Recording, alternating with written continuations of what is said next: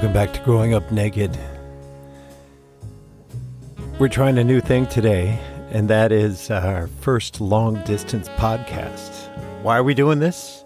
Because we have to. If I want to talk to Milo, we got to do this long distance between Minneapolis and New York City. City College in Harlem, to be exact.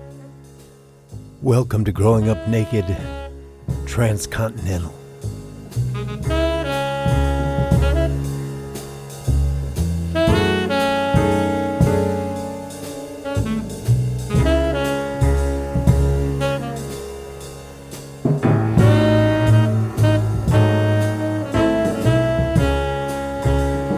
All right, well, we're just starting a podcast.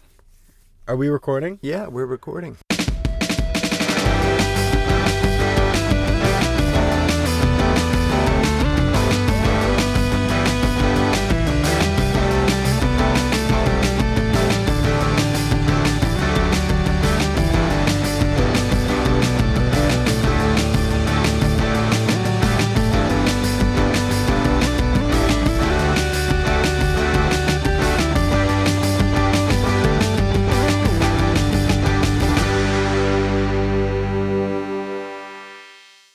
All right.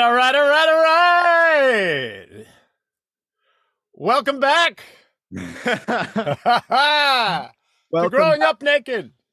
Growing Up Naked. This is season, well, I don't even know what we're going to call it. I don't even know. This. We're still in the last season we were working on. This would be season 4, episode 8. Very good. You haven't lost your touch. No. And it's been about a month, though, since we've done one of these. It's been longer than over a month. It's been longer than that, but we've been waiting to get the technology together. Yeah, there were a couple weeks of struggle trying to use Discord and then Riverside, and eventually we just settled on the old reliable. The old Zoom. Yeah. So it's weird because it feels like it's like, 2020 again, being on Zoom. I know. And you've got COVID, maybe. I might have it. Yeah, I might. Yeah, I might. We shall see. We shall see when the Binax test arrives today. Yeah, except it doesn't get here till Tuesday, I found out. So that blows. Can't you just go out and buy one? I probably will. Yeah, go out and buy one. Yeah. I want to know. I want to know if my kids got COVID. No, I'm good. I have masks, so I can go out into the world and not. Okay, good. It's just if you feel good enough to do it, right? I do. Okay, good. So, all right, this is our first long distance conversation. Well, it's our first long distance podcast. Yes. Yeah, it's really kind of weird. I feel like there's an element about our podcast that it just, there was magic in the room. Yeah. Where's that magic gone now? There's no magic. Well, we just don't know yet. Okay, we got to make magic then. Well, it's an interesting format. So I'm just excited to see how Growing Up Naked transfers into the online sphere. And it'll come back to the room when you come back, when you come back. Yeah, I will. For Thanksgiving. So tell me about life in New York, man. What's going on? I mean, we've talked a bit, but I guess we could catch the our listening public up on your adventures a little bit. That's probably what we should do. This is just funny because it reminds me of the first episode where you said, what did you say? You said something like some open-ended. Oh, I said, how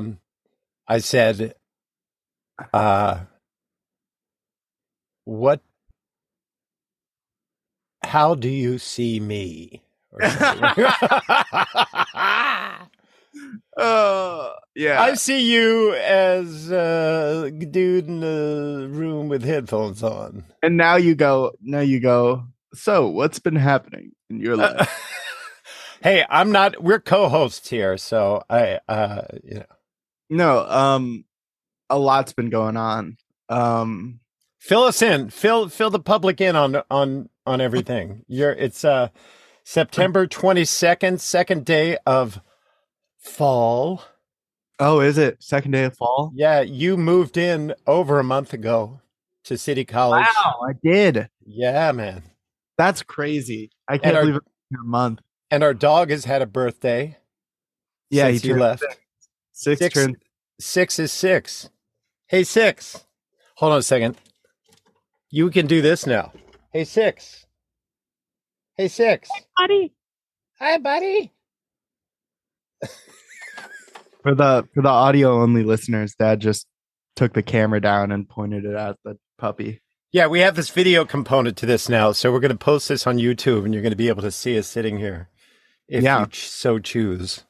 So choose. Okay. Anyway, getting back to what we're talking about. Well, I mean, I don't think I can go like chronologically, so I'll just kind of drop some highlights that have happened. Okay.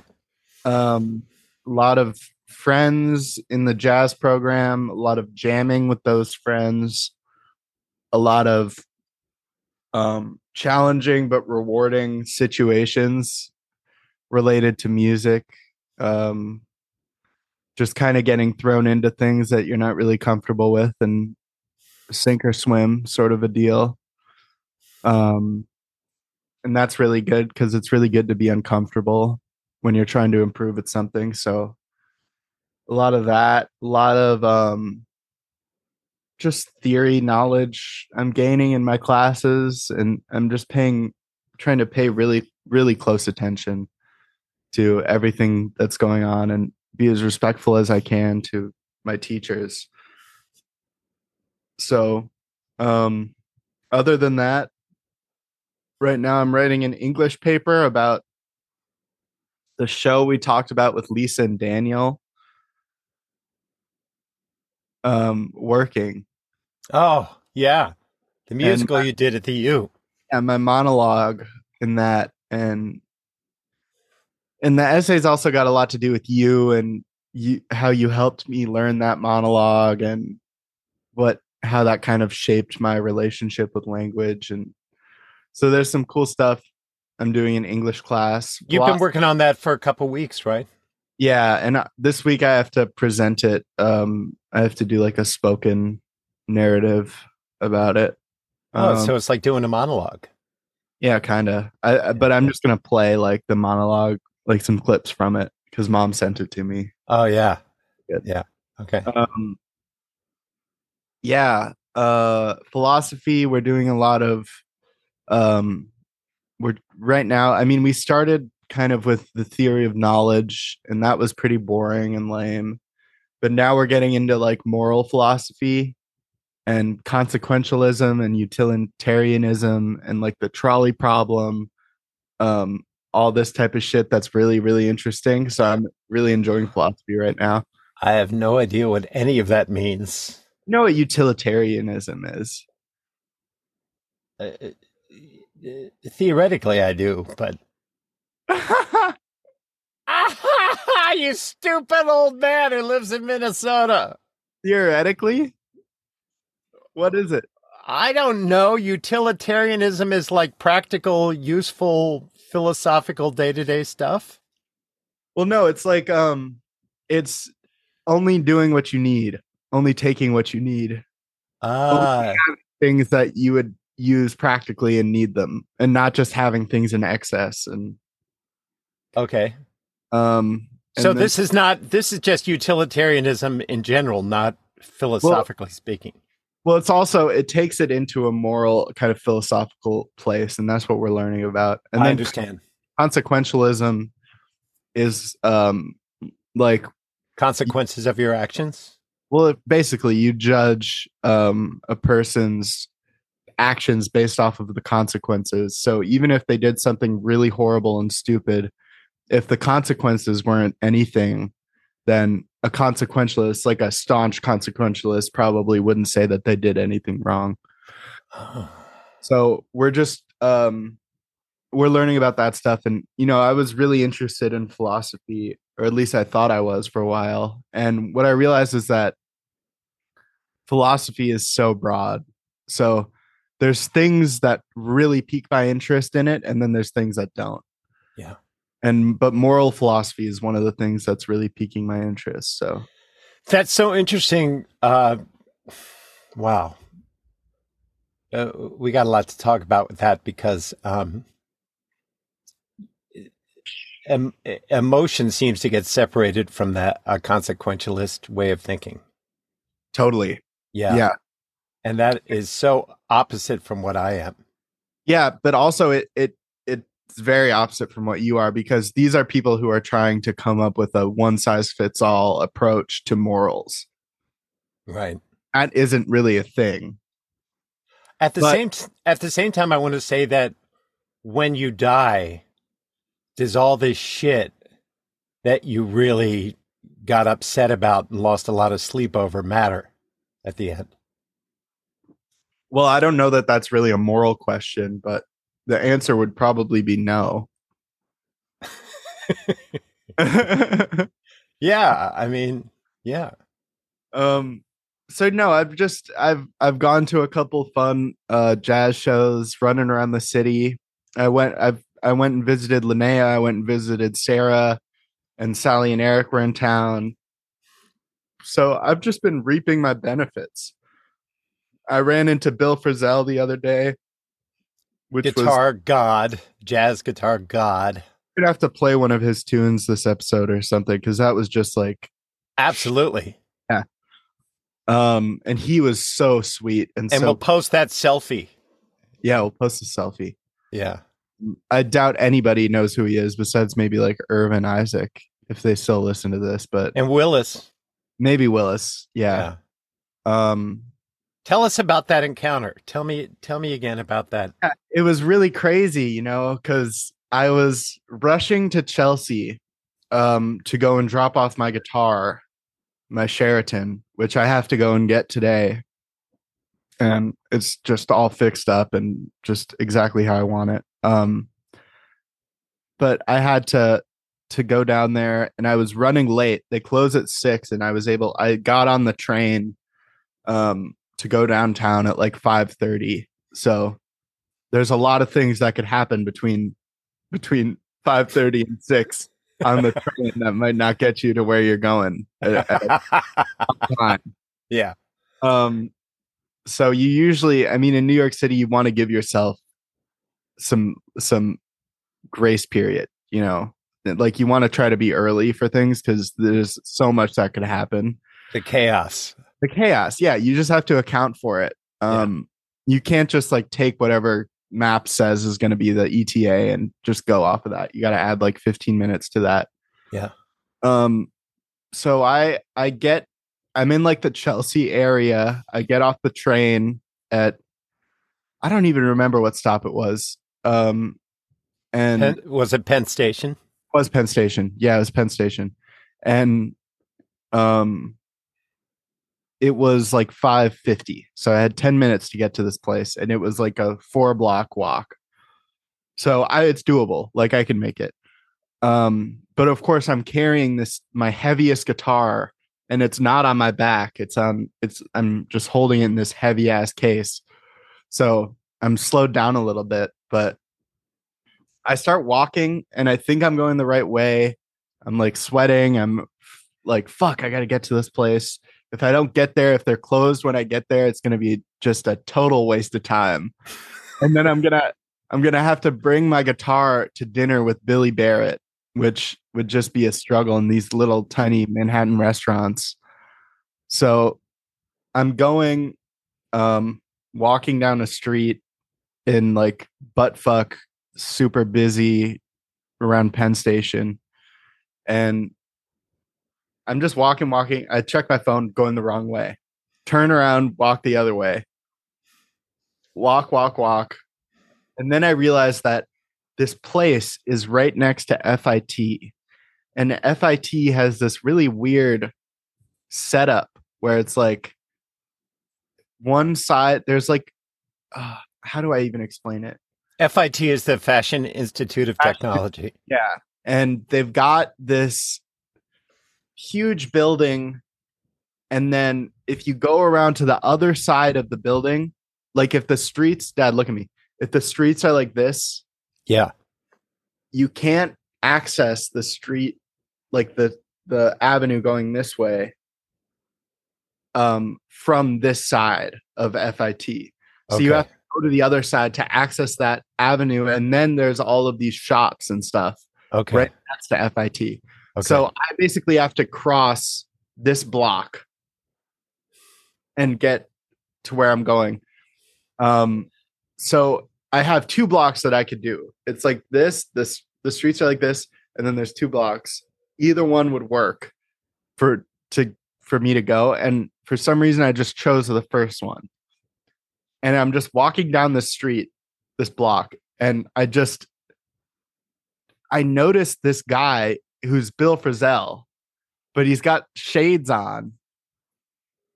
And I knew it was him because I could feel his aura and I could see his teeth and his, like, I just know what he looks like because I've been watching him for so long and listening to him. Mm-hmm. But I went up to him and I was like, "You're Bill Frisell, right?" And he was like, "Yeah." Like he's got this really understated, like awkward kind of vibe to him. He's very soft spoken and he doesn't really know how to talk very well. And this isn't a he talks with his music. This isn't a I'm not trying to burn Bill. Yeah, there he is. There he is. Yeah. So nice pulling that up. Way to go. Thank you. Yeah. But I run into him. I'm like, "You're Bill Frisell." And he's like, "Yeah, yeah." And I'm like, "Oh my God." I put my guitar down. I'm like, "I'm such a huge fan of you and everything that you do. I love your playing." And I explained to him I'm a a jazz guitar student at City College. And you're one of my guitar heroes, And he's just kind of like, "Oh wow, thank you so much," And it was just it was happenstance because it was 50-50. I could have gone down that other street and I would have never seen him. So I went down this block and it happened to be the block that he was on for some reason. And so I just explained to him all of this. I'm a student. I love what he does. And I didn't have time to tell him, like, "Listen, I saw you in Minneapolis with Petra Hayden." I didn't have time to talk to him about guitars. There's all these things I would have said to him had it not been like 5:57. And it's a 3-minute walk from this guitar store that closes at 6. So I'm like, "Oh my God, can we just grab a picture really quick?" So I snap that picture and I'm like, "I gotta go, but it's so great to meet you." And he pats me on the back like in the most loving way and just says, "Good luck." It was just amazing. And it gave me so much confidence to have his blessing. And I made it to the guitar store. You made it to the guitar store on time, which is so annoyed with me because it was like they were a minute from closing, but I just dropped my guitar and filled out the ticket. Yeah. So it's a total New York story. Yeah. This is the kind of shit. This is why you're there. Yes. In this amazing city where so many amazing people are living and working, including, some of your guitar heroes. And actually, pretty much all of them. Yeah, right. Yeah. If they're not there now, they will be eventually. They're on tour and they're coming back. Yeah, that's right. I want to tell you this story about a kind of a similar thing that happened to me, but it wasn't actually in New York. But It was just as random. I was living in Philly, in South Philly. I was living in my apartment that I was living in when I met your mom, when I was doing Travelers. So this is back in the 90s, right? This is like after I got sober. So it was like 93, 94. And you were like 41? No. 94. I was in my 30s still. Oh, really? Yeah. So 59, 69, 79, 89. I was like 35. Okay. Okay. And I think that I had my car that I bought from Chubby, the Plymouth Horizon, was already a planter. I I had gotten in I had gotten rear-ended. The car was fucked up. I couldn't afford to fix it, so it was just parked in the alley outside of my kitchen door and Mhm. sat there for years, and just got disgusting.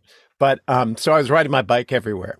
So I was on my way somewhere. I can't remember where, but I actually went south on 4th Street and made a left down this street to come back up Moyamensing to go. I don't know why. I don't know what I was doing. Mhm. But I see there's been film crews in the neighborhood. And as I pull up to, whatever this is, Dickinson and Moyamensing, there's this guy sitting on the corner on a stoop. And I realize it's this actor that I love named Joe Grafazzi, who who I think you would recognize this guy. He was in some Let me- Coen Brothers movies. If you saw him, I'm gonna look him up. okay, look him up. Hey, how do I co-host this? Because you could. Can I I don't co? know. I don't know. know. All right, I'll figure that out for next time. How do you spell it? Grifasi. Okay. He's a Italian character actor. He's got shadows under his eyes. Yep. Do you recognize him? You. Yeah. Like, name some movies. Does it say some movies he was in? The Naked Man, Still of the Night, The Front, Heavy, A Crime, Endgame. There's a lot of just shitty movies, I think. Okay, well, anyway, Joe was like, I originally saw him in New York at the West End, and when I was in drama school, he's one of these guys that just like was working everywhere, on stage, on TV, in film. Yeah. And I saw him sitting there, and I just stopped my bike, and I went over and I went, "You're Joe Grafazzi." He goes, "Yeah, how you doing?" I said, what are you doing here? He goes, we're filming this thing. I got a break. I said, is this movie that's shooting down here? Yeah, it's 2 Bits with Al Pacino. And I said, oh, okay.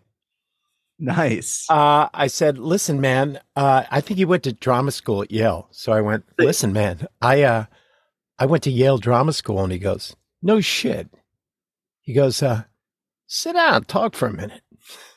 So I get off my bike and I sit there. And at that time, I knew that I wanted to leave Philly. And this might have been a couple years later. I don't know. But I think it was before Travel. Maybe I was doing Travelers. I don't know. But I was like, I just feel like I'm a big fish in a little pond. And I just feel like I want to do this thing that scares the shit out of me. But I don't know. I don't know what to do. And he goes, hey, man, New York's not going anywhere. He goes, I went there late. It's not going anywhere. Are you working here? And I said, yeah. He goes, yeah, just keep working, man. Just keep working, doing your thing. And then things will happen and you'll be fine. And you can start your big career at any time. If that wants to happen, it's going to happen. Okay. And I was like, how many people who I've seen in movies and stuff who I'd love to talk to, and I just get tongue tied and I can't be around them. There's no talking to him. Nobody's ever given me the kind of time and asked me to sit down and talk with them like you have. And he goes, hey man, we're all actors. We got to help each other. Right. Oh, what a guy. And I said, thanks, dude. And I took off, and it was like, what the hell just happened? And I'll never forget that because he was right.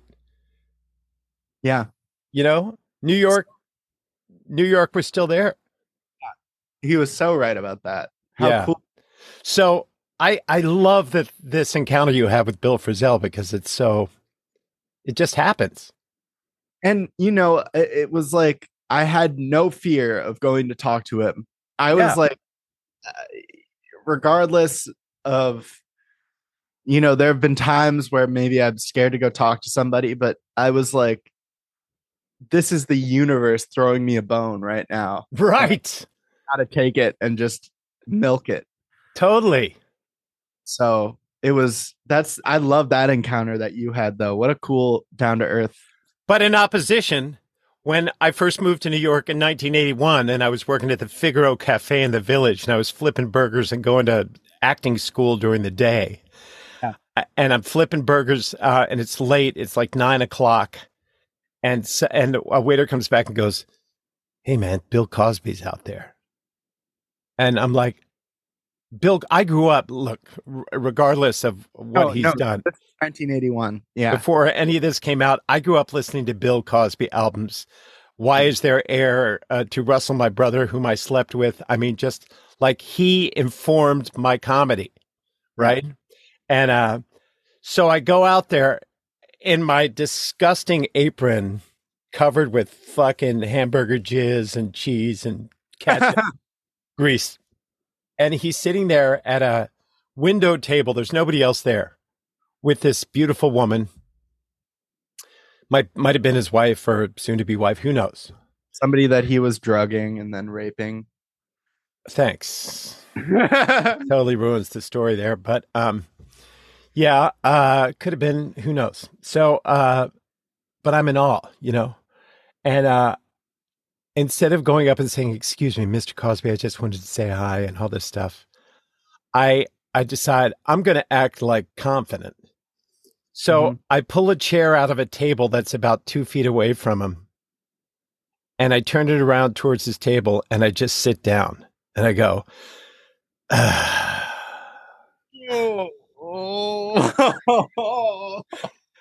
and he's still talking to her, but he kind of looks over at me like, what the fuck is going on, And I couldn't think of anything to say. Oh my God. Now, back in those days, they had celebrity tennis matches on TV. And I had seen a celebrity tennis match with Bill Cosby and this comedian named Alan King. It was an old school comedian from back in the day. And I couldn't think of anything to say. And I said, the last time I saw you, you were playing tennis with Alan King. And he looks at me and goes, "Uh-huh." Oh. More awkward silence. And then I went, "All right, well," and I stand up. I better get back to the kitchen. And I push in the chair and I walk away. And that was it. It was the most cringy, horrible. Jesus. It was, yeah. So I have practiced doing it wrong. Yeah. But like I said, there's people that invite you in, and there's people who don't. I think the key is just to be authentic. Don't try to like when you saw Bill Cosby, you were trying to really just be like on his level, like be really, right. But you just have to you have to throw out all of the conceptions of who you think that person is. Yeah. Just be with them on a human level. Yeah. And it might be a really inviting person who gives you some great advice or guides you in some way. Right. You take with you for the rest of your life. Or they could just be an asshole, and then Yeah. I was coming from therapy once in the Village, and I was heading back to the subway to go uptown. And Steve Earle, who's this singer-songwriter I love, was standing there. And I had just seen him in concert. And he's on his iPhone. He's got this big beard. And I said, "You're Steve Earle." And he goes, "Yeah, man." I said, "Dude, I love your music so much. I just moved up here from Philly, but I play with this bunch of I'm an actor, and I play with a bunch of actors in this band, and we do some covers of your song." And he's like, "Yeah, right now I'm just trying to figure out how to work this iPhone." And I went, "Okay, man, see you later." "Yeah, take it easy, brother." "Oh, by the way, I'm sober." "Cool," because he's sober. But it was semi-awkward. Anyway, I have so many of these, but a lot of them happened in New York. Yep. Some happened elsewhere, but Well, it's I bet just you in LA too. yeah, at Peter's house or something. But Yeah. yeah, but anyway, the important thing is you are living your best life right now in New York City. You're at City College studying jazz. You're living, you go out and about in the city. It's so Some, great in Manhattan, man. although It's your mom's worried that you're isolating too much. Or she I don't know if she's worried about it, but she's mentioned that you've said that you have kind of a solitary existence. well, it's not wholly solitary. I do get out, but the only reason I spend a lot of time to myself is, well, there's two reasons. One, I'm an introvert. Two, I have a shit loads of homework every week. You have a more work than you thought you were going to have. Yeah, I do. I didn't realize that it's like you get an assignment in every class every day, and it's due by the next class most of the time. And those assignments could be big or small, but usually they're bigger.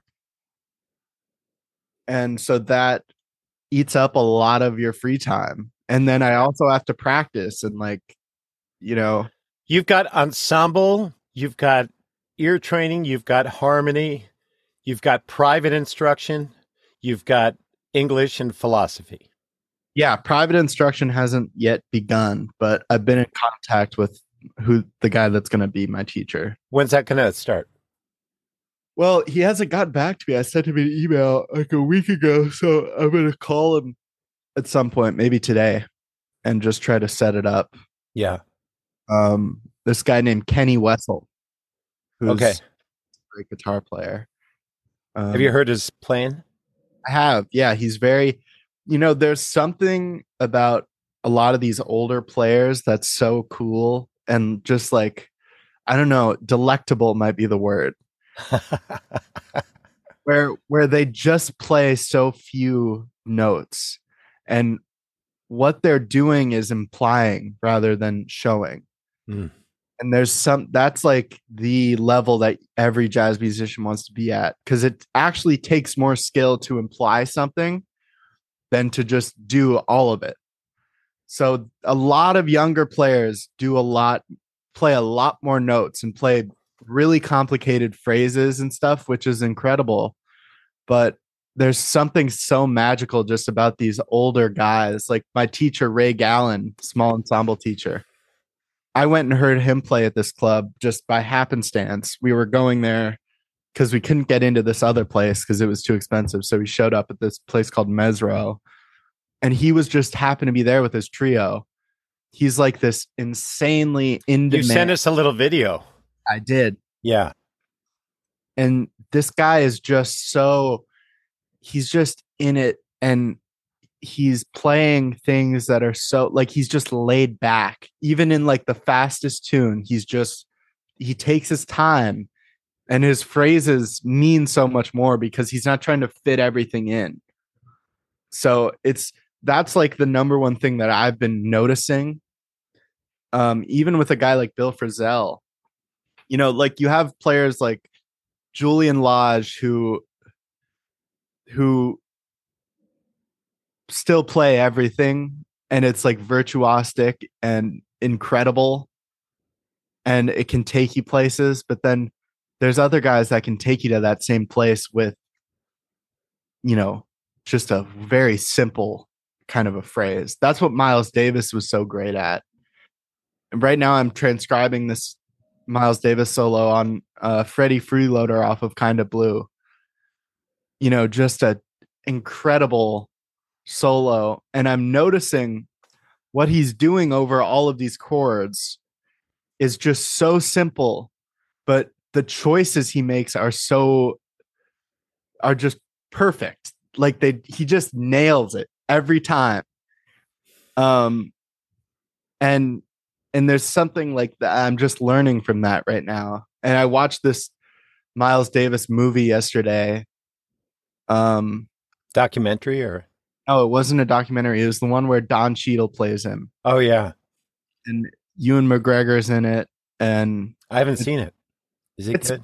It's okay. Yeah, it's pretty good. It's kind of the plot leaves a lot to be desired, but it's a really, I think Don Cheadle does an incredible job playing Miles, and there's a lot of cool stuff about his life and who he was in that. I'm taking notes here, so that's why I'm looking down. Okay. It's called Miles Ahead. Okay. And it's about the period of Miles's life where he took 5 years off. Okay. Which was midway through his career? Yeah, it was after he had dropped his most like critically acclaimed albums, and he was kind of trying to get the magic back. Like Kind of Blue, or Kind of Blue had already come out, and then he was kind of like, he didn't really like Kind of Blue, like he was trying to do other stuff. He was just an unbelievable jazz master. That was, I just need to study from him more, and I want to watch there's a documentary on him too that I want to see. And then I also watched this documentary about Bill Frisell yesterday. Really? Yeah. Which was super cool. It's called Bill Frisell, A Portrait. Really? Yeah. And where did you find that, on YouTube or? Oh, it's on. You have to rent it for $10 off of his website.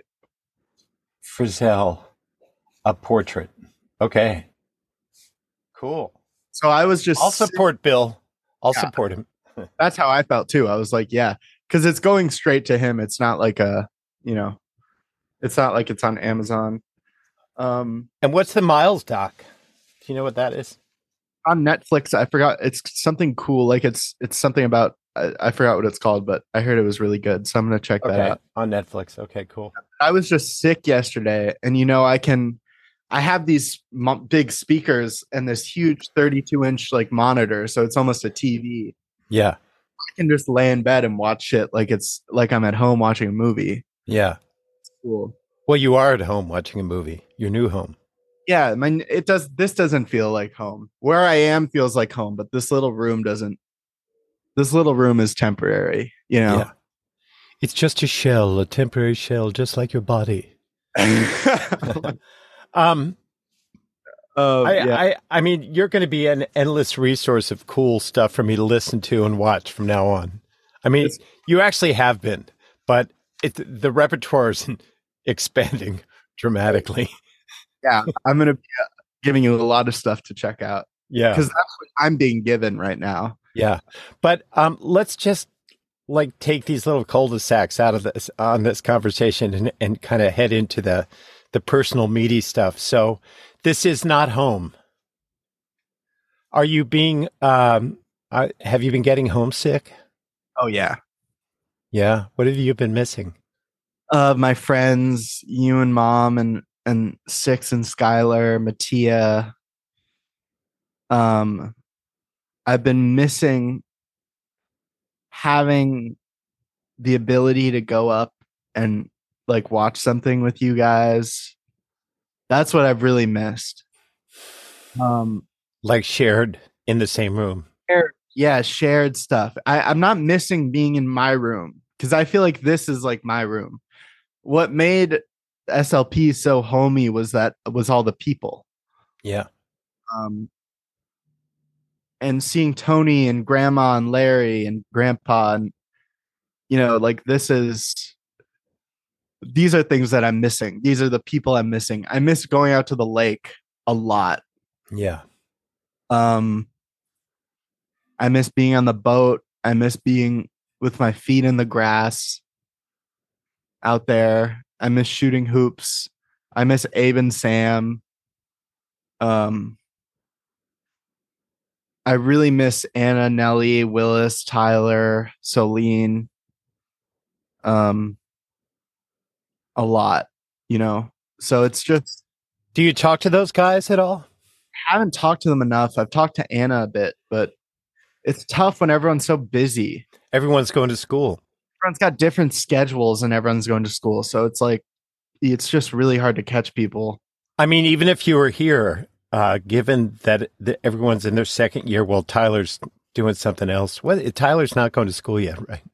Tyler's been just selling a lot of clothes recently, like doing like pop-up vending shops and stuff. And still working at Paisley Park?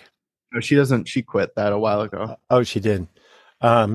So who knows, how often, but you're in the same town and you can make it happen if you want to. Well, it's like, it was always, my schedule was the most open. So I would just try to fit people in. Yeah. Whenever they could. Yeah. I mean, I had problems getting together with my friends even when I was at home. It was like, because I felt like I was so busy. Yeah, that's been hard. And I just don't want to, obviously it's like, we're not going to be as close, like me and my friends, but I want to just be sure that all the love is still there. Because for me, the love is still there. So that's been hard. Especially, I mean, Mattia's been the only one that I've really consistently had contact with.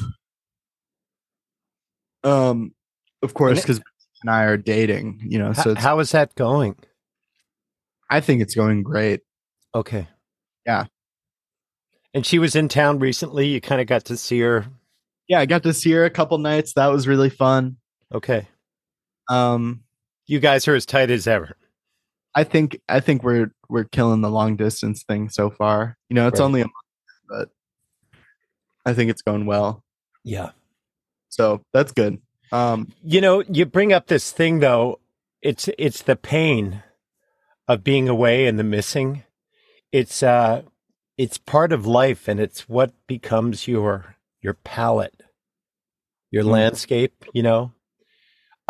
You really know how it feels for me to miss my old friends in Philly now. Oh yeah.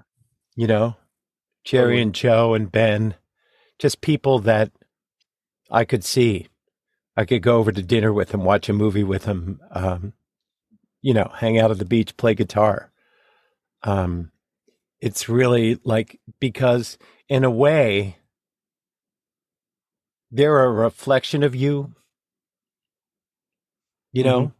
They're a reflection of your choices in life, the kind of people you gravitate towards. They embody what you love. Mm-hmm. And so every time you're with them, you're reminded of who you are. Yep. And it's hard to be away from that. Yeah. It's also, in a way, is good for your own development to be away from that. Yes. Because you gain a bigger, like, your palette's getting bigger, your landscape's getting bigger. It's got a lot more components in it. And the thing, and I'm just spitballing right here, but the thing that occurs to me is that when you leave home, you are heavily investing in yourself, and it's you not against the world, but it's you alone in the world making your way. And that's what everybody says. And of course it's true, because you are on the road to, being total Milo, and total Milo will ultimately be a big recipe with all those ingredients, but amalgamation of all of those things. Yes. Right. But it'll be heavily flavored with Milo, pure Milo paste. Right? Yeah. I mean, I take that shit for granted because I'm 64 years old and I got a lot of Pierce paste. And I'm trying to remember, like that, when that guy, I told you this on the podcast before. I've told you this story when I was living in Boulder and I was going to New York for the first time. And a New Yorker gave me advice. He goes, when you walk out of the station, just don't look anybody in the eye because they'll think you're crazy or you're gay. All right, this is 1981, right? Yeah. Just look at the sidewalk, but act like you belong. Uh-huh. And so I walk out of Penn Station with 2 huge suitcases. Red flag right there. And I'm like, my shoulders are up to my ears, and I'm like looking down at the sidewalk, and I'm totally tense. I'm not breathing. And, people are like, Who the fuck is this guy? if they're even looking at you, which they're not. And, struggling to get to Brooklyn, to this place I'm going to live, struggling to get to figure out to get a job, to go walk through Greenwich Village by myself and walk into a place and say, hi, I'm looking for work. Yeah. I don't even know how it went, checking into the American Academy of Dramatic Arts for the summer program, all this shit. But 2 months later, even a month later, I was like, walking down the sidewalk, I was like, looking people in the eye, totally being myself, a part of the flow. And I had already lived on my own in Colorado for a few years, and I'd been through a lot of shit already. So I had, that's the other thing. You build up reservoirs of knowledge and experience. Yeah. So you're like, oh, this reminds me of that or whatever. You know what I mean? You once you find yourself, you got a place to tap back into. Yep. And you can survive. And you already have something that most people never have. And that is you grew up part of your childhood in New York, and you've gone back many times, and you know it pretty well. You know the vibe. You know what's important about New York. Well, I know how to exist in New York, and it's almost as though I've been trying to just be a New Yorker my whole life. While I was in Minnesota, that was my attitude. Yeah. It never clicked, but that's because that's what I knew. Here, your camera's going out of focus. You want to? Oh, you know what? I got rid of the self-image, view yourself, because I'm so fucking. You don't like how you look? No, I'm so egotistical. I just keep looking at myself instead of you. Oh. But this camera does that. So I'm going to take off the self view, and I'm going to hide self view. And if it happens again, just tell me. Okay. Yeah, you're good now. All right. Was I blurry for a long time? Because I want the public to see my beautiful 5 minutes. 5 minutes? Yeah, but you were talking. I didn't want to interrupt you. 5 minutes of people watching a YouTube video of me blurry. They can just look at me. All right. Maybe I'll leave it on because I don't trust you to tell me. Yeah. But I do love just having you full screen, looking at your face. Is there a way to have it 50-50? Oh, I've got a 50-50. Okay, but maybe, you know what? Maybe I'll just do no, because speaker then just brings me up. What I have is me small on the top, and then you big on the bottom. Really? I don't know how to do that. I don't know. It's just Oh, I guess it's I've already got gallery with two people. It's just wait a minute. Let me see what immersive is. Choose no, I don't want immersive view. Fuck that.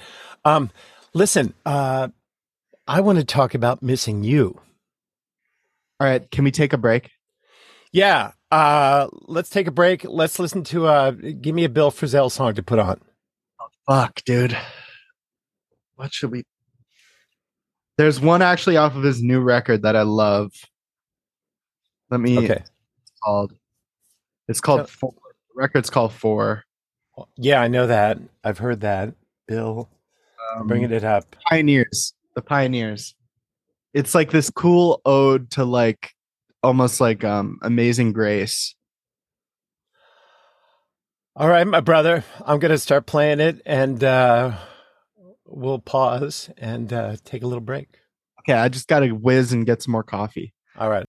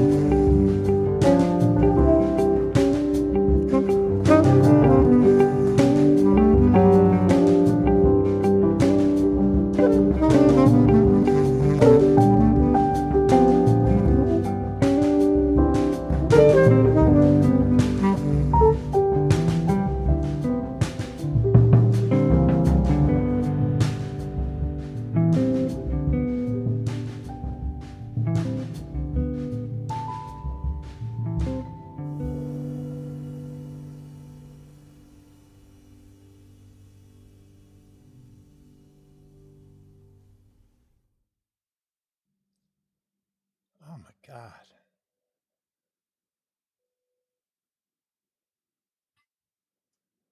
That is pure Americana, man. No, it's really great. Let me just read you what it says on the iTunes review. On 4, Bill Frisell assembles a lineup that is unique on a few levels. There is no bass player, and the combination of guitar, piano, sax, clarinet, and drums gives the music a texture rarely heard on Frisell's releases from this period, many of which feature bassist Thomas Morgan. The combination of pianist Gerald Clayton, reedist Gregory Tardy, and drummer Jonathan Blake, each a leader in his own right, is also not one you'd immediately expect. On a Frisell release, you're more likely to hear strings or pedal steel than piano, but Clayton fashions a role for himself that broadens the harmonic landscape. Absolutely. He's fully unaccompanied on Always. Clayton is good. What's that? That guy Clayton is just awesome. Tardy, equally a master of a clarinet, bass clarinet, and tenor sax, keeps all three in rotation and heightens the distinct character of each piece. Blake, a deeply swinging drummer in the Philly jazz mold, yo Philly, brings a subtlety to 4 that highlights the drum set as an instrument complete in itself. The playlist, All Frisell Originals, finds the players in varied combinations as they acknowledge recent losses. Famed producer Hal Wilner, Seattle artist Claude Utley, Frisell's childhood friend Alan Woodard, and venture moods from the ghostly and haunting Wise Women to the jazzy angularity of Holiday, a very oblique take on I Got Rhythm. Older Frisell tunes such as... Oh, that's what that is. Cool. I Got Rhythm. Older Frisell tunes such as Monroe and Look Out for Hope also get fresh reworkings. I Got Rhythm is fucking such a hard tune.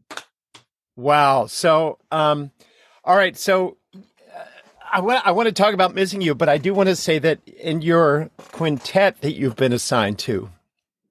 Yeah. Let's just go over that. So you're in this ensemble class and you guys, there's a finite collection of musicians in this room and you either get assigned to a quartet or a quintet, correct? Pretty much. I think I'll be quintets, and there might be one sextet. Yeah. Well, that's what they're called. But there's only 2 bass players, right? Only 2 bass players. So you don't have a bass player in your quintet. Yeah, but there's also only 2 drummers, and we have a drummer. So okay. So what are the instruments in your quintet? Drums, piano, alto, and tenor sax. And you. Me. Yeah. So you guys were assigned to each. I'm just saying what you've told me already. Yeah, no. You guys were each assigned to bring in a song, either an original composition or an original take on a standard. Yeah. And then you have these 5 songs and you practice them all semester. And then it culminates in a concert that you give where you play the set in December. It could be at Carnegie Hall. Okay. And by the way, we're coming. I know. No matter where it is. It depends how good Ray says he could try to book Carnegie Hall for us, depending how good we are. I guess that's a possibility if he says that. It is. Imagine me playing my original in Carnegie Hall. Oh my God. It'd be crazy. I got to tell you, I don't know if she knows that. Well, it probably won't happen, but it is possible. So it gives us. So it's more likely to be in some recital room. Yeah, and like Aaron Davis Hall at City College campus. Sweet, which would be just as epic. It would be. It'd be good. I mean, you're going to be bringing an original composition into the world with a quintet, a jazz quintet. Yeah, pretty cool. Wish we had a bass player, but it's going to be great. You said there was an outside chance that maybe there'd be a bass player from another year, but they would have to be playing with you all fall, right? Someone would have to give them credits because that's like, you can't just ask somebody to come and do that for nothing. Right. So is that likely? I wouldn't say it's likely. I'd say there's maybe a 20% chance. Not too likely. No, but it's possible. So you said you were the only one to bring in an original, and everyone else just kind of brought in standards. Everyone else standards that they had no idea what they wanted to do with them, except for Ethan, one of the sax players. Okay. But now this other guy apparently the alto player is going to bring in original. Okay. First day, he just had this tune called Nardis by Miles Davis, which is really good. So what was it like bringing your original song into that? Oh, well, it's funny. There's some funny stuff about it. So I barely had any training in writing music in like the traditional sense, like writing a lead sheet. Mm-hmm. So I just kind of did my best on it and I brought it in and everyone was like, okay, there's too many beats in this measure. You have this note on the end of 3 when you're playing it on the end of 4. Yada, yada, yada. So I revise it. Also, I forgot to transpose for the sax players because it's like a C that I play is not the C that a sax player plays. Oh, okay. Which is really confusing. Mm. So it's like if I play, what would it be? If I play a C, yeah. So like a C, for the alto player, my C is their B flat, Huh. which is just crazy. And then Welcome to the ocean of musical knowledge. for the tenor player, my C is a D for them. So it's like a whole step up. So I just have to transpose all the stuff, which luckily is pretty easy to do. You do that with a computer program, or? I did all this with the computer program, but now I'm actually learning a lot about how rhythms work in notation and all this. Like, so now it's good. Like now there was 2 classes where I brought in sheets that were kind of bunk, but we still played it and it still sounded incredible. And like still complimenting the composition and stuff, but it just wasn't, it was harder to play off of because of my inexperience in writing. Okay. But now I think I've got it perfect and there's no problems with it. So how long is a piece? It's like 3 minutes for one verse. Okay. We'll probably play it 2 times through or 3 times through, so it might be kind of long. Yeah. And so what was the immediate feedback on your piece? Everyone loved it. Like, were you terrified though that they were going to hate it, or? Yeah, but I also had prepared for if they were going to hate it. I had a backup. Okay.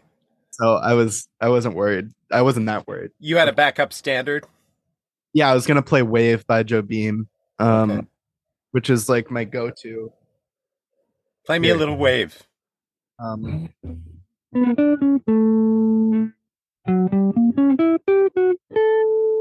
Yes, I know that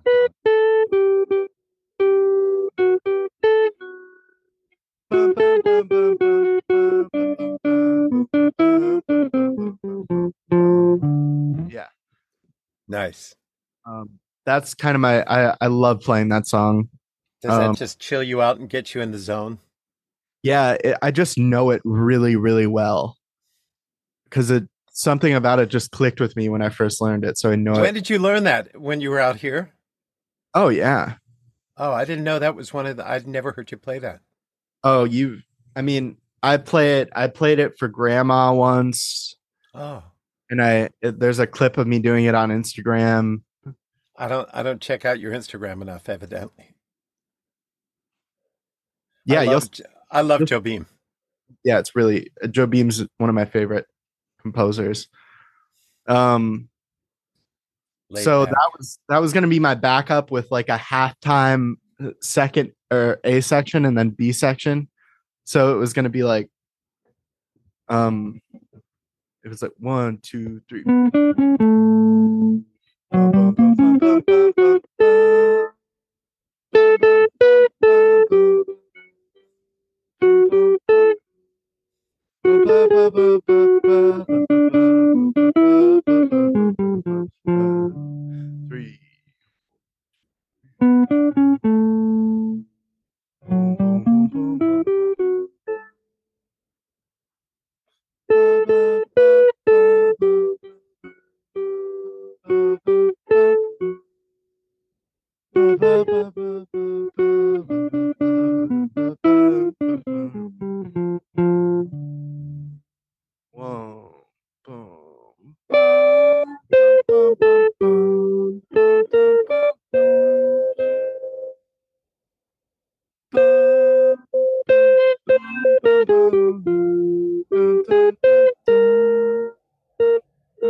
and then back to full.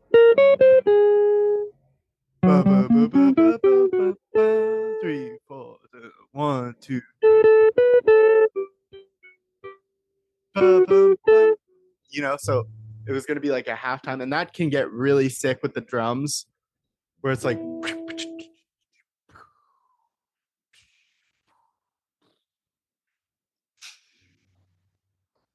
and just to really hammer home that dramatic kind of. Nice. But do you want me to play my original? Yeah, I do. So I'll play, just try to imagine this with a full ensemble with horns playing the melody, with keys, and I'm playing the melody with the horns, and and with drums and all that. So just try to imagine, but I'll play a stripped down version for you guys. Okay. 1, 2. 1, 2. 1, 2.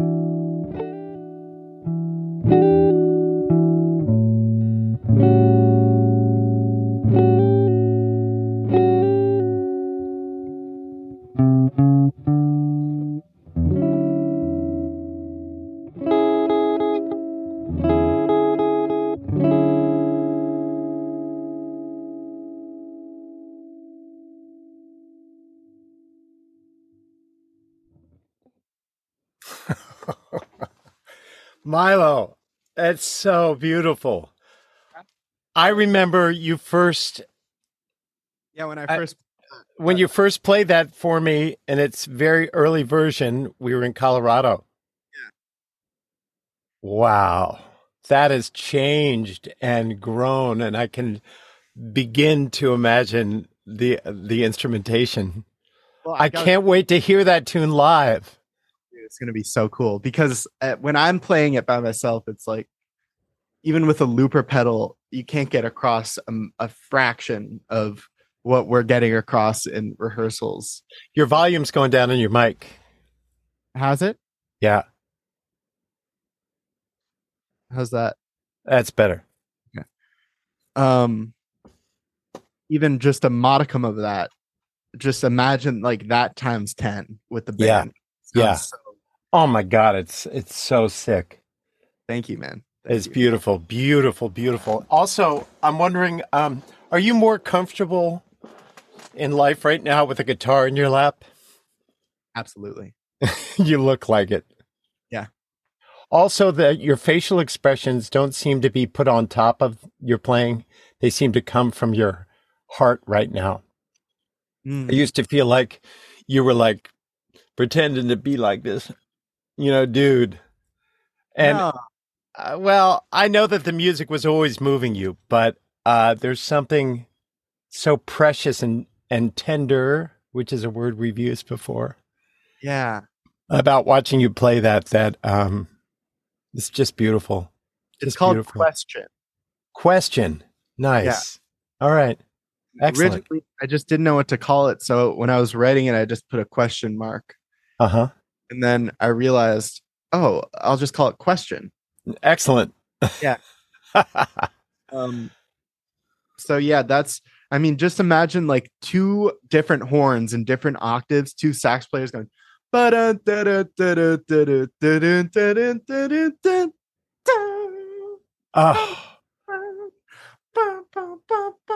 like it's just so yeah. It's really cool. I could almost hear it with a big band. Yeah, and then the little there's this triplet part that I do going into the bridge, which sounds so sick with the sax, but it's like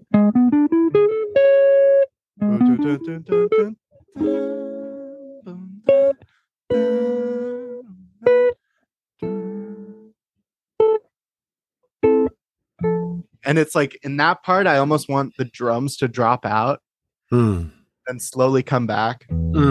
This part I stole from Willis, actually. So shout out to Willis. I know he heard it. Shout out, Willis.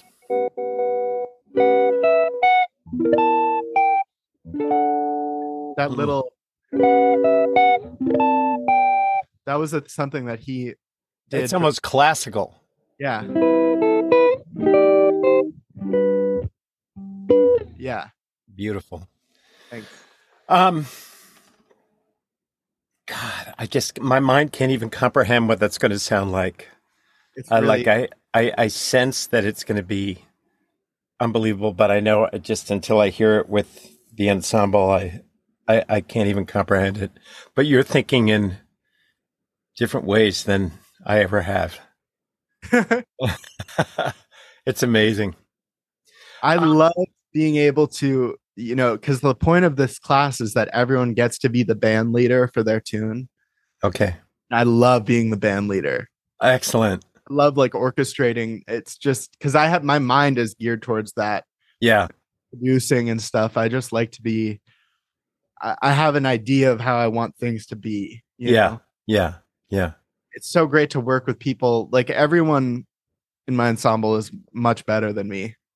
So they already are like one step ahead when I tell them what I want, right? Which is so cool. But you guys feel a intuitive relationship? I think that when we played that tune, there's some magic there. Okay. I think that with the other tunes, there just isn't enough originality to it for it to not just feel like it's a jam session. Okay. So that's something we're working out, and Ray has kind of have told us that. But everyone's working on making their tunes more original, and I just feel like these tunes, they're not meant to be played like in a normal jazz format where it's like, you play the chorus or you play the head, and then first solo, second solo, trade with the drummer, and then you play the head again, and then you're done. It's just not, that's not what this is supposed to be. It's supposed to be, you're trying to cultivate the sound and make it into something that's really stands on its own. And it's not about like spotlighting a soloist really. There's obviously improvisation and solos that happen in these while we're practicing, but it's just different than, what you would hear if you just went to like Small's Jazz Club and heard the late night jam. Right. It's just supposed to be different than that. So will there be improvisation in the performance of it? Oh yeah. Yeah.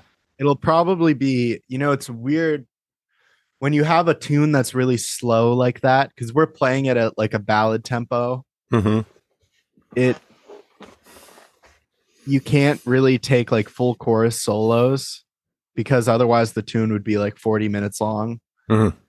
Like we'd just be playing it forever. So it'll probably be like I take like the first A section, and then Ethan, one of the sax players, takes the second A section, and then Raphael takes the B, and then Lucas takes the third A in that chorus. And I don't think I'm gonna have Lee do any solos. He's the drummer. And then we'll all just come back together and play the head one more time. So it'll probably be like a 9-minute performance of that song. You said that, or I heard say that you felt you were telling Mom in a conversation. We both have conversations with you.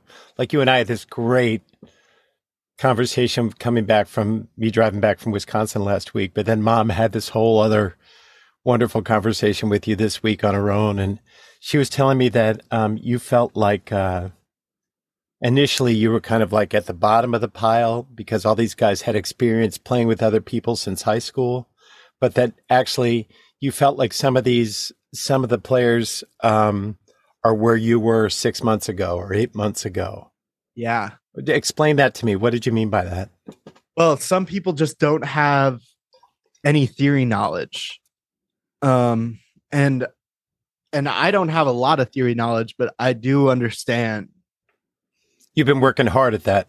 Working hard at that over the last, 6 months. So I just feel like that work has really paid off. And I expected to be coming in just like total bottom of the barrel, having to work my way up. But I'm actually more towards the middle. And that makes me more wanting to just let go of like any sort of a ranking system. Yes. Once I know that I'm not at the bottom, I don't care. And people, have just reassured me a lot.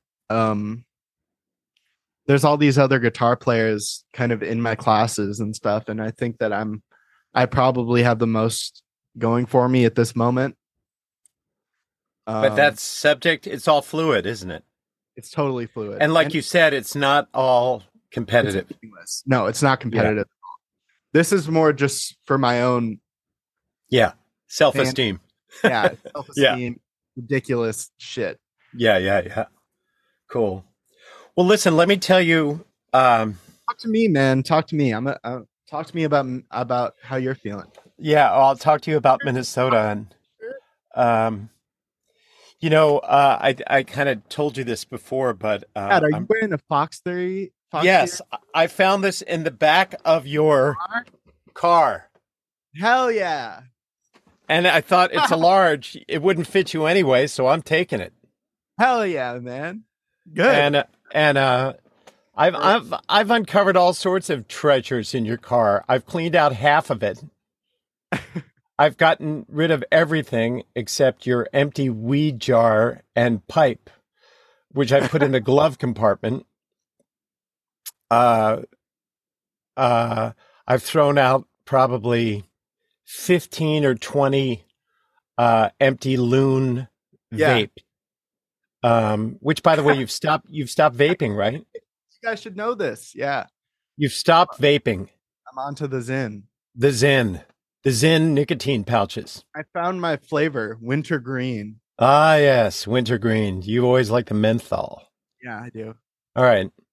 By the way, I am vaping now. Yeah. And I have to stop because I was smoking for a while, and see, this is why I have this screen on, because it goes blurry, but I get back here and it fixes. I was smoking for a long time, on and off over the last couple of years, off part of the time, then on. And whenever I've stopped in the past, it's just been cold turkey. And I was introduced to the crutch system, first to Zyns by my nephew, and And then Xander put you on those? what? Xander put you on at those? Xander put me onto those, and I still have some Zins, 3s, not 6s, because the 6s burn my mouth. But then, you know, we were on this road trip, and I just was getting rammy, so I bought a Juul. And Juuls are like nicotine, but from tobacco. Vape juice, at least this vape juice that I got for this thing, which is this Voopoo vape that Jesse gave me, is based on the nicotine comes from nightshade. Yeah. So whatever. It's just I'm inhaling stuff. It's going into my lungs. It's not good for my lungs. And I've never used these crutches before. Now I'm having a hard time getting off of the crutches. Well, but hey, it's better to make this kind of a slow exit than going cold turkey and then just coming back to cigarettes over and over again. I'm not coming back to cigarettes. But you know what I'm saying in the past. Yeah, no, if I want a cigarette, then I'd take a hit off a vape. Yeah. When I drive your car, I miss you. Yeah. I miss you. Look, I miss you being around. I miss your presence. I miss your dirty dishes. I miss your... I got to say, I don't miss the way you sharpen the knife. I made an unbelievable dinner last night, and that knife sharpener has like made that knife into this like ribbony, curly edged. That is just not good. So I have to come up with. I have to get it, dude.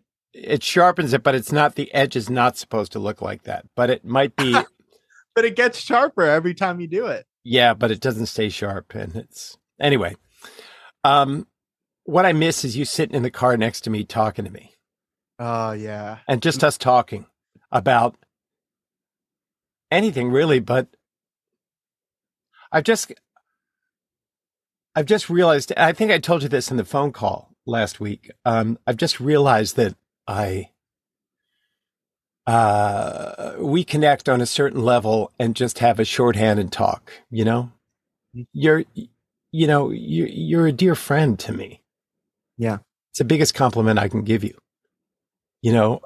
Yeah, we do understand each other. We understand each other, and we kind of progress and we learn from each other. And so I miss having that on location in the house, you know? So do I. Your mom and I are doing good. But you miss it too, though, huh? Oh, so much. Yeah. So when do you come back? I mean, is it a long break? Oh, no. It's like 4 days, 5 days. I'll give you the rundown. Because Billy Barrett is probably going to have a gig for us. Oh, that's right. Billy Barrett, who's an old friend of your mom's and I from years back, television producer for Inside Edition, who has given us a place to stay when we moved you in. And he's one of the great characters I've ever met. And he's awesome. Yeah. He took you out to dinner and is looking after you. He's totally looking after me. So he wants to have a Thanksgiving party at his house and have you and a trio play? Yes. And that's going to be, well, because I just mentioned to him, like, he just said, like, my friends always have like these jazz musicians come and play at their parties, and maybe I'll hire you guys to do it. And he doesn't know shit about jazz. Like he can't go wrong. No, he can't go wrong. Yeah. No. Are you kidding me? Yeah. This is a dream for his party. It'll be great. It'll be great. I have some incredibly talented friends. Fuck yeah. In this program who are just, I mean, people that already could just have a full career in doing this and playing gigs, and already do pretty much. And they're freshmen? Yeah. There's some ridiculous. Have you heard any of the other students at the fourth year, third year? I have heard some of them. I've played with some of them. Uh-huh. I've gotten scolded by some of them. Ah, okay. So that's there's some really talented, knowledgeable players that are just also great people to hang out with. So it's really like I've got this probably my closest friend so far. His name's Anthony. He's a drummer. Yeah. You Um, mentioned him. Him and I have, just click pretty well and get along. And And he helps, there's another good. I'm sorry. he I helps cut me, you. he helps me out with rhythm and like, teaches me that kind of stuff when I don't get it, Cool. which is nice. There's this Australian pianist named Xavier, who's, I mean, he's like the best musician I've ever played with, probably. You've mentioned him before, but I didn't know he was Australian. No, Nick is the best musician I've played with, but he's just, this kid is insane. Like, he's just, having him in a jam session makes a world of difference. Okay. He'll never lose where he is. He's sight reads. He's just on the ball. And same thing with Ethan, who's in my ensemble, sax player. Just a kid who's just got it. And who's the other guitar player? Well, there's one guitar player, is a friend of mine, Val, and he's from, he lived in Brooklyn and now he lives up here in Harlem, but he grew up in Brooklyn, and his name's Valentino. And he's just he's like 21, good guitar player. Him and I get along really well because we have that there's a kinship that guitar players have, especially in jazz, where it's like you have the same problems, which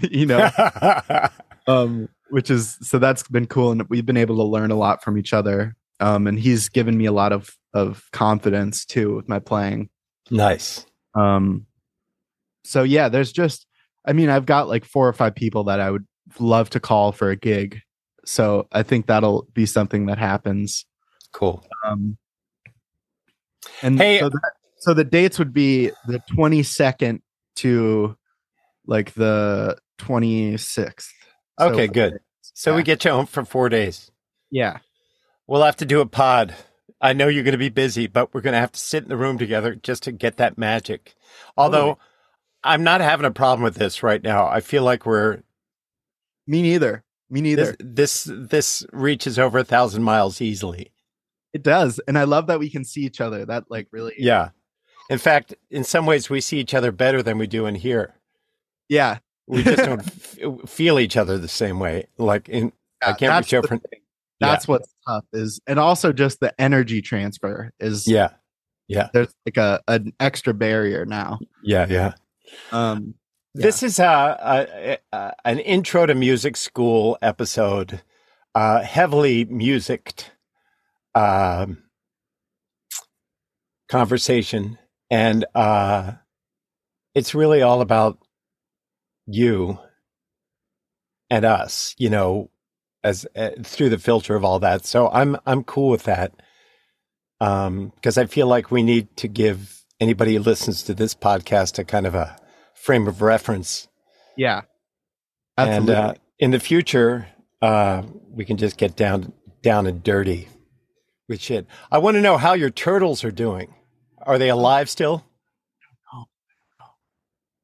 They died. I don't know about the turtles right now. How come? Because they're not in the living room. And I asked Benji about them, and he said something happened to their shells, and they're like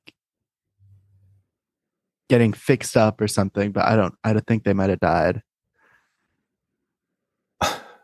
So, all right, let's tell the public about your roommate situation. You've got Benji, who is I can't talk about them right now. Can I? Yeah. You've got a roommate in Benji who's from Brooklyn? No, he's from Midtown or something. Midtown. Okay. Scott, who also loves animals and has a huge heart and a warm love for animals. And he tried to rescue some feral kittens, and they disappeared on him, thank God, because that might not have worked out. And then he brought a pet turtle and a second pet turtle in a terrarium back to the house, and they became your house pets. Yeah, I don't even want to talk about the roommates right now. But I all right, you have 2 other roommates. You don't have a third. No. What are these sounds I'm hearing? I don't know. Something from you. Oh. Okay. Okay. Do you have? Is your third roommate living there now? Oh, Okay. So you have this mystery third roommate yeah. that has shown up a couple times to visit, but never lives there. And then Yeah. you've got this other roommate who lives next on the other side of the wall from you. So Yeah. you're sharing this pad with three guys, and you're making a mess and cooking, and living your best Milo life as a musician. Pretty much. Yeah, both of my roommates are musicians. Oscar makes like electronic. Um, there's this interesting genre of like EDM mixed with like trans feminine queer culture Okay. that happens at these like raves and nightclubs all the time. And it's something I was very privy to already. Like you remember that person underscores? Yes. She's it's similar kind of music than what she makes. Okay. So that's cool. And I really like that. And then Benji makes rap music. Sweet. And yeah, so that's pretty Okay, that's enough spread. Yeah. about that. Your bike is arriving. Tomorrow, hopefully. Yeah, that's what it says. So the 1980s 10-speed Peugeot That's is on what its it is. yeah, The 80s Peugeot. 80s 10-speed Peugeot. Cool, man. Yeah. I can't wait. I'm gonna be taking that thing everywhere. Yeah. Just make sure and tighten everything. The handlebars, the seat, the front wheel. The front wheel. Tighten the kickstand so it doesn't stick out and, or go in. I gotcha. You got everything you need to make that bike work. And you've got Allen wrenches. You need a big Allen wrench to put the handlebars on. Is it an easy seat removal? Yes, the seat post is on there. So you just have to put the seat on top and wrench it tight. Okay. Yeah. So, but I mean, what I mean is it by wrench it tight? Is it one of those things where you can just kind of push it down the thing slides down on top of the post, and then there's a screw on the side that you tighten. Oh, and you tighten it with a wrench. Yeah. Okay, so that would be hard. I would have to travel with a wrench if I wanted to take the seat off everywhere I go. Oh, yes. You could get a quick release seat. You can look into that. But I love my Cloud 9. I know you love that cushy, big ass cushy fucking seat. But if the seat gets stolen and I'm like, I have to bike home with a pole up your ass. Suck, dude. That would suck. Yeah. So you just travel with a ratchet on you. That's all. Yeah. Okay. Doable. Throw one in my backpack. Yeah. Throw the ratchet in the right ratchet head. It's in the kit. Yeah. What are you worried about? Chill out, man. And you also want me to send you a fishing rod? No, not a rod. Just the reel. Just the reel? I told you this. Yeah. You're just going to fish with line? No, I'm going to get a rod here. Oh. I'm going to get a rod here that can break down. So do you want your bait caster? That's reel? What I want. Bait caster reel. And I want you to get it spooled. Yeah, Hal's going to help me do that because he used to work for an outfitter and he knows how to spool reels. He's spooled like 1,000 of them. So, okay. Hal is basically saving your ass. I know he really is right now. Yeah. Helped you with the bike too a lot, right? Huge. Yeah. Yeah. Huge. You don't know. Cleaning, lubricating. Unbelievable. A lot of Such is life right now with you long distance. Yeah. All right. Well, listen, I got to get to work. Oh, yeah? I got to go to work at the market. Tomorrow we're going to Jessica Tiarina's wedding. Do I know who that is? Yes. Jessica works at the market. She had a cooking. She sells spices. She's Latina. She's kind of shorter, glasses, dark hair, ass kicking. Anyway.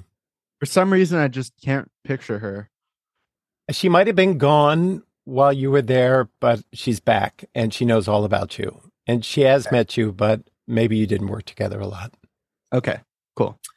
Anyway, she's a dear friend, and she's sober. Great. And we're going to celebrate her marriage and with TW. And yeah. I also finished Twin Peaks season 3. Turn. Pretty tripped out, right? God, man. I got to tell you though, when Coop came back in that third to last episode, fuck, I was so hyped. Yeah. He's like one of my favorite characters of all time. Yeah. Like, Agent Cooper is just the greatest. Yeah. And what about that guy? Do you remember the guy with the green glove? The British guy? I don't. I haven't gone back to watch it. I don't remember. You gotta watch it again. It's so good. Okay. I've got a show for you to watch. I got a show. Yeah. I've been into violent shows lately. I don't know why. It's the fall. I'm getting into winter mode. I don't know. Just gritty, violent. Anyway, I told you I watched that show, Tokyo Vice. Yeah, I couldn't get through it. Okay. This show I think you'll like. It's like Peaky Blinders in 2020. What is it? It takes place in London. It's on HBO. It's called Gangs of London. What about that? Sounds like Top Boy. It's different. Okay.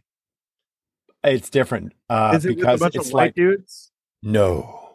Oh, because Top Boy is with like mostly Jamaican immigrants. Oh yeah, I know. Believe me. This is like high level, multinational. Oh, cool. The big gangs running the real estate and the drugs. Yep. In London. And one of the lead characters is anyway. And the mother of the Wallace family is John Stark's wife. Oh, shit. Caitlin Stark. Wow. And she's great. But there's so much good stuff in it. I'm in the second season. There's 2 seasons. I'm in the 4th episode, and you just got to watch it. John Stark, do you mean Jon Snow? No. Ned Stark. All right. I totally got the names. It's been a long time for the the father who originally got beheaded. Ned Stark. Ned Stark's wife. Yeah. So Caitlin Stark. Yeah. Caitlin Stark. Yeah. Cool. Yeah. Oh, hell yeah. I also happen to know a Scottish photographer named John Stark. Shout out, John, if you're listening. I get him confused. All right. Yeah. Okay. We'll wrap it up. All right. I love you, buddy. I opened this episode. I pre-recorded an opening for this because I was missing you, and it was based on something you told me about. So cool. I played some of Equinox. Oh, hell yeah. Yeah. A great tune. But I'm going to take us out on the Going Up Naked theme. Awesome. Okay. All right. Thanks for everything. Thanks for making time. I know it's not easy for you to make time to talk, but just hit stop recording and then we can have our goodbye. All right. Love you, buddy. Love you too. Peace out till next time. Okay. See you guys next time. See ya.